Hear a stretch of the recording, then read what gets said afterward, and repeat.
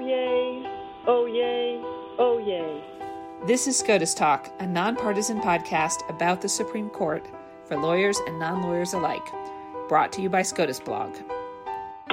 Welcome to SCOTUS Talk. I'm Amy Howe. Thanks for joining us. The Supreme Court is now in its summer recess. One tradition that follows the final rush of opinions before the justices' summer vacation is the release of statistics, chronicling every aspect of the term. But this term, some court watchers have argued that most statistical rundowns of the term don't fully capture the zeitgeist of the term. Lies, damned lies, and statistics. Joining us to talk about this is Steve Vladeck. He's the Charles Allen Wright Chair in Federal Courts at the University of Texas Law School and a legal analyst for CNN. Steve, thanks for joining us. Thanks, Amy. My college math advisor is going to be so happy that I'm actually doing a statistics interview. I think this is great. All right, fantastic. Well, we'll be sure to email it to him or add him when we tweet it out. Hi, Professor Starr. Before we get into the statistics, I want to sort of provide a little background for some of our listeners who may not be as steeped in the statistics as we are. If you could talk about something that we've talked on the podcast before, we talk about on the blog all the time, but just to make sure we're all on the same page, what is the shadow docket? As nefarious as it sounds. We really need theme music for it. Exactly, like the Jaws music or something. Seriously. So the term is new, the docket is not, right? So Will Baude from the University of Chicago coined the term in 2015 to refer to something that the Supreme Court has had literally since the first day it existed, which is an order list. That not everything the Supreme Court does is these fancy schmancy 75-page opinions that are handed down, over the course of the year, but with a lot in June that make these big splashy front page headlines. A lot of the Supreme Court's work, indeed by volume, the overwhelming majority of the Supreme Court's work is unsigned orders. Most of those are anodyne, and so we don't really care.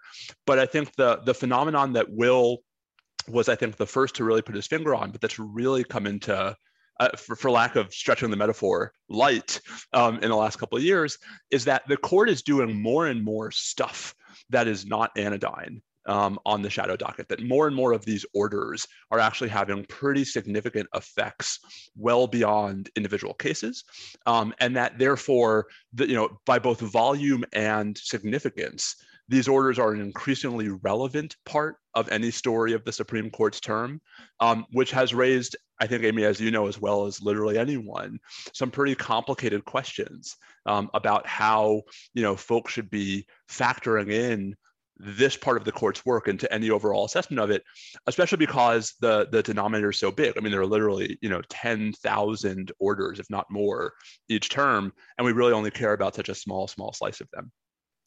Okay, so yeah, I'm going to get to that last sort of couple of sentences in a couple of minutes. So when did you really start to focus on the shadow docket and why? Yeah, it's a great question. I mean, I've always been interested in some of the arcana of Supreme Court procedure. So, Amy, you probably remember in the early 2010s, there was a whole flood of sort of interest and discussion in the Supreme Court's original habeas jurisdiction, and sort of the weird way that the Supreme Court can sometimes issue habeas relief directly. That led me to sort of look at other things the Supreme Court does outside the stream of the merits docket.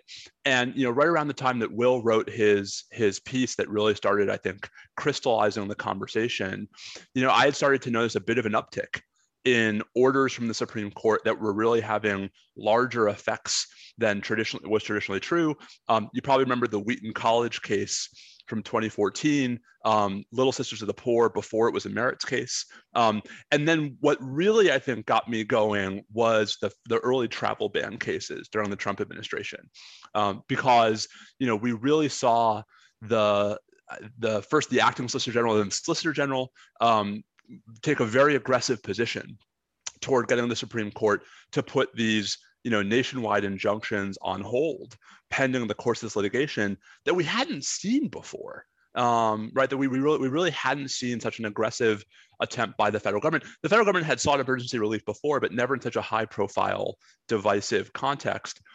And although most of us remember the last Supreme Court travel ban ruling. It's actually the first one in June 2017 that really piqued my curiosity, because that's when, the court sort of granted the stay in part, denied the stay in part, and then there was a ton of litigation over the summer about just how broad that stay was.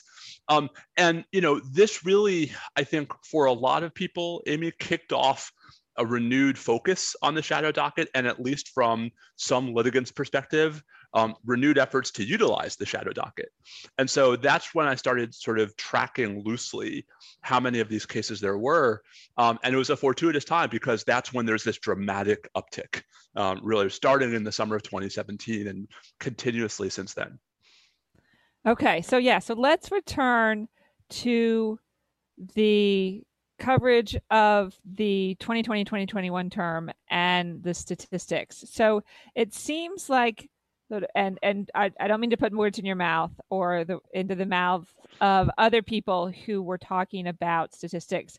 It seems like there were sort of two main sets of sort of responses, arguments, criticisms, whatever. One is that the statistics don't fully account for the quantitative side. You look at unanimous opinions, and some opinions, and that sort of the paradigmatic opinion is the maybe Fulton versus Philadelphia, are unanimous, but still significant opinions in the sense that they still move the law to the right, even if the liberal justices are on board. And then the other, is deals with the shadow docket in the sense that the statistics don't account or don't fully account for the shadow docket. And you have, I think it was maybe 10 opinions. And I should stop, we're so used to, after all of these years, dating back basically the entire time that I've been covering the court,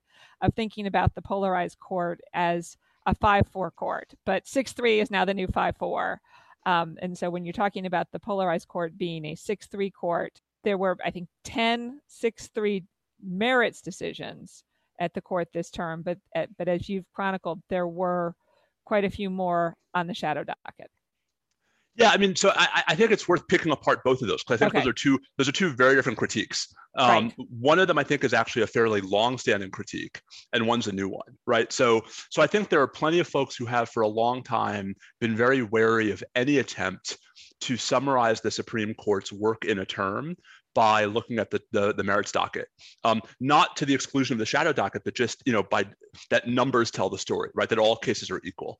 And I think one of the, starting with that one, Amy, I think one of the places where I at least think that's especially become more and more salient is as the merits docket has shrunk.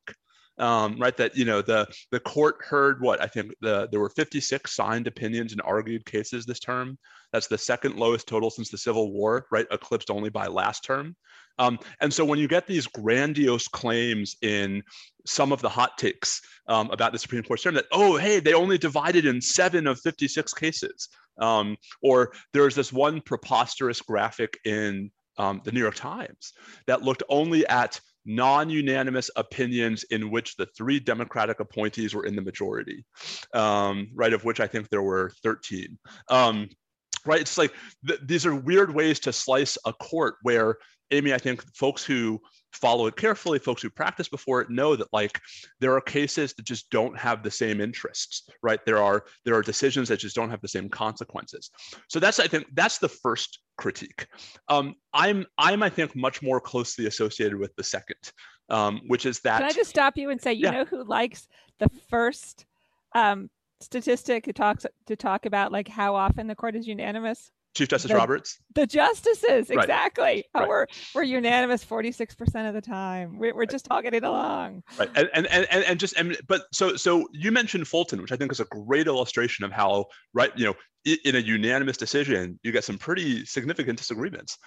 But also, it's already such a self-selective data set, because if the court's overall docket includes all of the cases they're not taking, right? In a world in which the Supreme Court has virtually plenary control over its docket, which is the world we've had since 1988, for the justices to say, look at how often we're unanimous in cases we decided to take, right, is a little self-serving. But that critique is not new. I mean, I think that critique is a standard critique about sort of not quantifying the work of the court. Mine is a little bit more I don't want to say nuanced, it's a little bit more nerdy, which is, if we're going to quantify the work of the court, let's at least quantify as much of the work of the court as we're interested in. And so, the great sort of contrast for me is to take two of the California COVID cases. There's one called South Bay, and there's one called Tandon versus Newsom. South Bay, right, comes to the court. Well, it had come to the court already last May, but this term it came to the court in February. And the court issued an emergency writ of injunction over 3 very sharp dissents and with some concurring opinions, but no majority opinion, right? And then Tandon, the court issues another emergency writ of injunction. These are both shadow docket rulings, this time over 4 dissents, right? This time with a short per curiam opinion. So SCOTUS blog's statistics, Harvard Law Review's statistics, and even the Supreme Court's webpage count Tandon and don't count South Bay, right? And the question to me is, why is that such an important distinction? They're both emergency injunctions blocking a state's COVID restrictions. The Supreme Court relies on both as precedential, right? There are orders after both of them sending other cases back in light of those 2 decisions. The justices are voting the same way, they're dividing the same way. And so my critique is, why would we count the one that gets a 4-page majority opinion, but not the one that doesn't, just because the justices in the majority declined to write? It's that distinction, right, that I'm sort of grappling with. Okay, I hear you on that. And I think that's a valid criticism. I guess what I'm wondering is, and you said it yourself at the outset, there are massive parts of the shadow docket that are entirely anodyne. This week we had 2 different requests for emergency relief. We had one from a guy who says he's stuck at the Villages in Florida and wants to go to Germany and wanted Justice Thomas to waive the federal mask mandate. And Justice Thomas denied that one without referring it to the full court. And then we had another one from someone who'd been found incompetent to stand trial. They were going to put her into custody so they can treat her and make her competent for trial. Justice Kagan denied that one without referring it to the full court.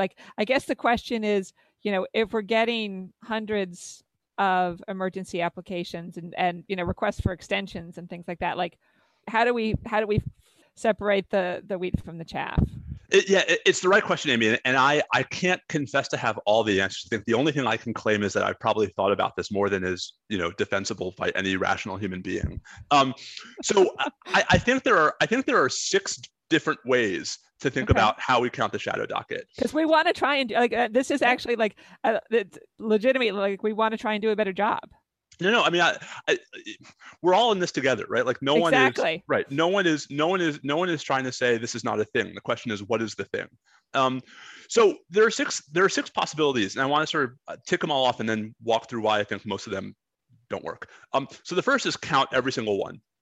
And that is the sort of easiest to defend and the hardest to do, right? Because as you say, the noise is just going to completely overwhelm the signal in that data set, right? I don't think we care about extensions of applications of time within which to file your merits brief. That doesn't keep me up at night. The second possibility is to count only those orders from which at least one justice publicly notes a dissent. And right there, that's cutting a huge chunk right off of that data set on the theory that if you just focus on orders with at least one public dissent, that at least gets us those cases where someone thought enough to care. The problem with that is that sometimes you might have a unanimous order that's really important, right? And so, the fact that there's no dissent might not justify excluding it from the data set. The third is to go broader and do those with any writing, including concurrences. Right, that's a slightly better approach to me than just public dissents, but it still runs the risk that you're going to cut out really important orders where there's unanimity. So let me just give you one example of that, right?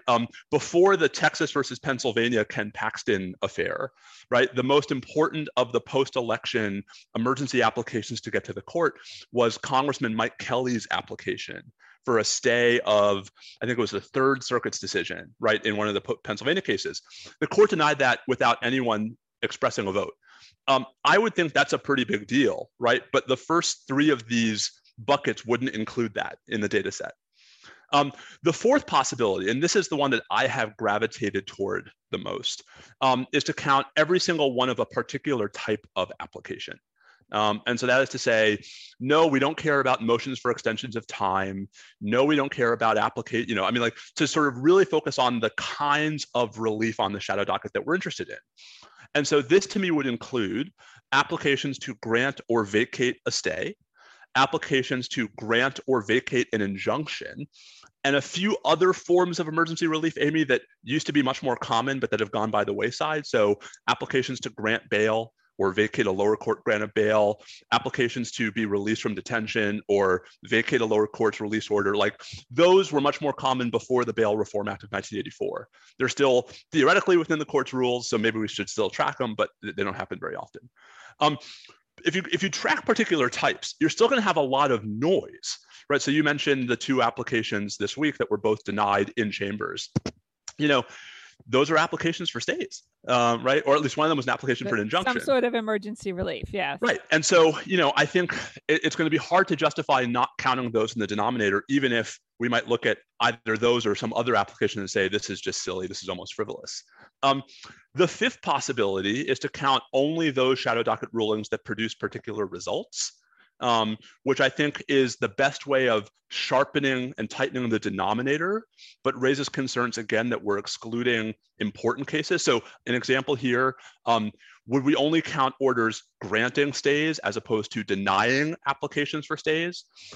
Most recently, right, the court had this request to lift the district court stay of the ruling blocking the CDC's eviction moratorium, where the court denied the application to vacate the stay 5-4. I would think that ought to count. I would think that ought to be part of the data set. Exactly. That was a pretty interesting vote. Right. And so then the sixth and the last one, and forgive me for a moment because I'm going to be a little critical of SCOTUS blog and HLR. What SCOTUS blog and HLR currently count is just those that produce majority opinions. And I think hopefully it's clear from this conversation why that's not enough. And so of those six, I gravitate toward the fourth. I gravitate toward, smart people who are smarter than me thinking about which kinds of applications we actually care about and then tracking all of them. And so, applications for stays or vacate stays, applications for injunctions or vacate injunctions, maybe a couple of others, right? Not perhaps cert, right? Maybe we're not interested in denials of cert that produce opinions, at least as part of the shadow docket story. So, that to me, Amy, is where the conversation. Those are slightly less shadowy, at least. Well, they're less shadowy, and I think they're less shadowy. They're less new, right? We've had dissents from denials of cert for as long as we've had cert, and I also think they're doing a different thing, right? Mm-hmm. Where the cert granting or denying cert is to me a different phenomenon from using other forms of orders to affect either individual cases or nationwide policy, right? Orders that just shape the court's docket, I think, are of less interest to me in this story. So, this is my case for why I think the best way to slice this apple is to think about exactly which kinds of applications we're most interested in. The problem there is that I can imagine a universe where different people will answer that question differently. And say, well, I am interested in denials of cert, or I'm interested in GVRs, right? Orders that grant, vacate, and remand summarily. And so I think 4 is to me the most sensible one, but it also requires a fair amount of consensus about which order should and should not count. What about a scenario in which you count, you wouldn't count emergency applications that don't get referred to the full court? Yeah, I mean, that could work too. The tricky part there is it will sometimes, I guess those would be any application. So let me back up a second. There are some applications that only the full court can act on, right? Stays are not them, injunctions are not them. But I think, gosh, I have to go back and look. There are some applications that automatically go to the full court, and so always show up in the orders list that are pretty anodyne, right? Like a motion to file a brief under seal, right? I think doesn't go to a circuit justice; it goes to the full court. Now, we know in practice that that's not it's not like they're sitting around at conference debating whether John Smith gets to file his cert petition under seal. But I worry about sort of that's still going to be a very noisy data set. Sure. I think it also, I mean, to my mind, this is sort of getting a bit really far into the weeds. I actually think one of the problems with the court shadow docket is the sort of automatic referrals to the full court of anything that's remotely contentious. In the old days, that wasn't how the court did it. In the old days, the justices, especially during the summer, would decide even contentious ones by themselves. Because it was like too much trouble, too difficult, I imagine, to try and track down. Justice Douglas is out in the woods somewhere. Somebody's in Europe. Well, not only was it too difficult, Amy, but until at least 1990, at least technically, the court didn't have the power to do it, right? So one of the awkwardnesses here is that the court, when it recessed for the summer, it actually used to adjourn, where the court's term ended when the court rose for the summer. And so, like the Cambodia bombing dispute in 1973, part of why Marshall and Douglas end up, butting heads against each other the way they did, is because short of calling a special term, something the court had only done 5 times, right, in the 20th century, there was no mechanism for the full court to meet and to do anything as a quorum, right, while they were adjourned. This changes in a very subtle shift to the court's rules in 1990, where the court shifts to a continuous term. That's why today we say that the October 20 term doesn't end until the next one begins, right? But there used to be a gap, which is part of why there was this longstanding practice of having circuit justices do so much of this. So that's a really long answer to the question, but I think, I'd be wary of a sort of divide that focuses on whether the application is referred or not, because I think you will miss a couple of interesting ones and you'll include a lot of noise. Interesting. All right, so last question. This has been fascinating. Sort of looking ahead, the shadow docket, it seems like maybe it has slowed down a little bit with the Biden administration. I guess, what do you expect over the next couple of years in terms of the shadow docket? Do you think that the pace that the shadow docket will continue? Perhaps, it will be a more active shadow docket than it was before the Trump administration, because people now realize that it's there and it's something that they can use, but not as active as it was in the sort of 2017 to 2020 stretch? I think that's probably right. I think that's probably the most likely scenario. I would not leave out of this story the justices themselves, right? Because I think one of the things that we've seen on the shadow docket in the last couple of years is the justices, to my mind at least, granting relief in circumstances in which their own rules, and at least in one case, the relevant statute, specifically did not allow it. And so I think, we have seen a bit of a softening of the justice's own standards for granting emergency relief, which, whether that's cause or effect, Amy, I think means, yes, there will be more of these going forward relative to the before times, right, relative to before 2017. I don't think we will see quite the volume that we've seen over the last couple of years, because we had this remarkable confluence of emergency provoking events, right? And I don't mean the Trump administration in the abstract, but COVID, the 2020 election, the reinstitution of the federal death penalty, right? Those 3 things by themselves were responsible for a pretty hefty chunk of at least the numbers, the volume on the shadow docket in the last couple of years. So I think we'll see more relative to the old days. I think it will be not quite, we may have already passed the high water mark, but of course, God willing. Well, so, I mean, there is, the other part of the story is the challenges it creates for people whose job it is to cover the court and explain the court, right? Because the more the court departs from normal order, the harder, when the court keeps handing down major rulings at 11:34 p.m. on a Friday night, that's, I know that the world is not sort of feeling bad for the Supreme Court press corps, but it does create. Nor should they, but I feel like we're not at our best at 11:34 either. And neither are the justices. But anyway, so you said that, not me. I know. This might explain my track record in the Supreme Court. So I think what we're looking at, though, the shift is going to be, it won't be the Biden administration, right, that is repeatedly asking the justices for emergency relief like the Trump administration did. It will be the Biden administration resisting efforts by private parties. So, right, to me, the most likely analogy is the Clean Power Plan, Perhaps the most important shadow docket ruling of the Obama administration was when the justices granted a couple of states and some private parties applications for a stay of the DC Circuit's decision in the Clean Power Plan case, where the Obama administration was the respondent. So I think we're in for more of those. I mean, I think the eviction moratorium came very close to that. Mm-hmm. And even those decisions, Amy, I think are going to be qualitatively different than what we saw in the shadow docket before 2015, 2016, 2017. But in absolute terms, it's hard to imagine it's going to be this busy consistently going forward, because I think it's not sustainable. It is, yeah. All right. Steve Vladeck, thank you so much. This was a lot of fun and very interesting. You. My pleasure. That's another episode of SCOTUS Talk. Thanks for joining us. And thanks to our production team, Katie Barlow, Angie Go, Cal Goldie, and James Ramoser.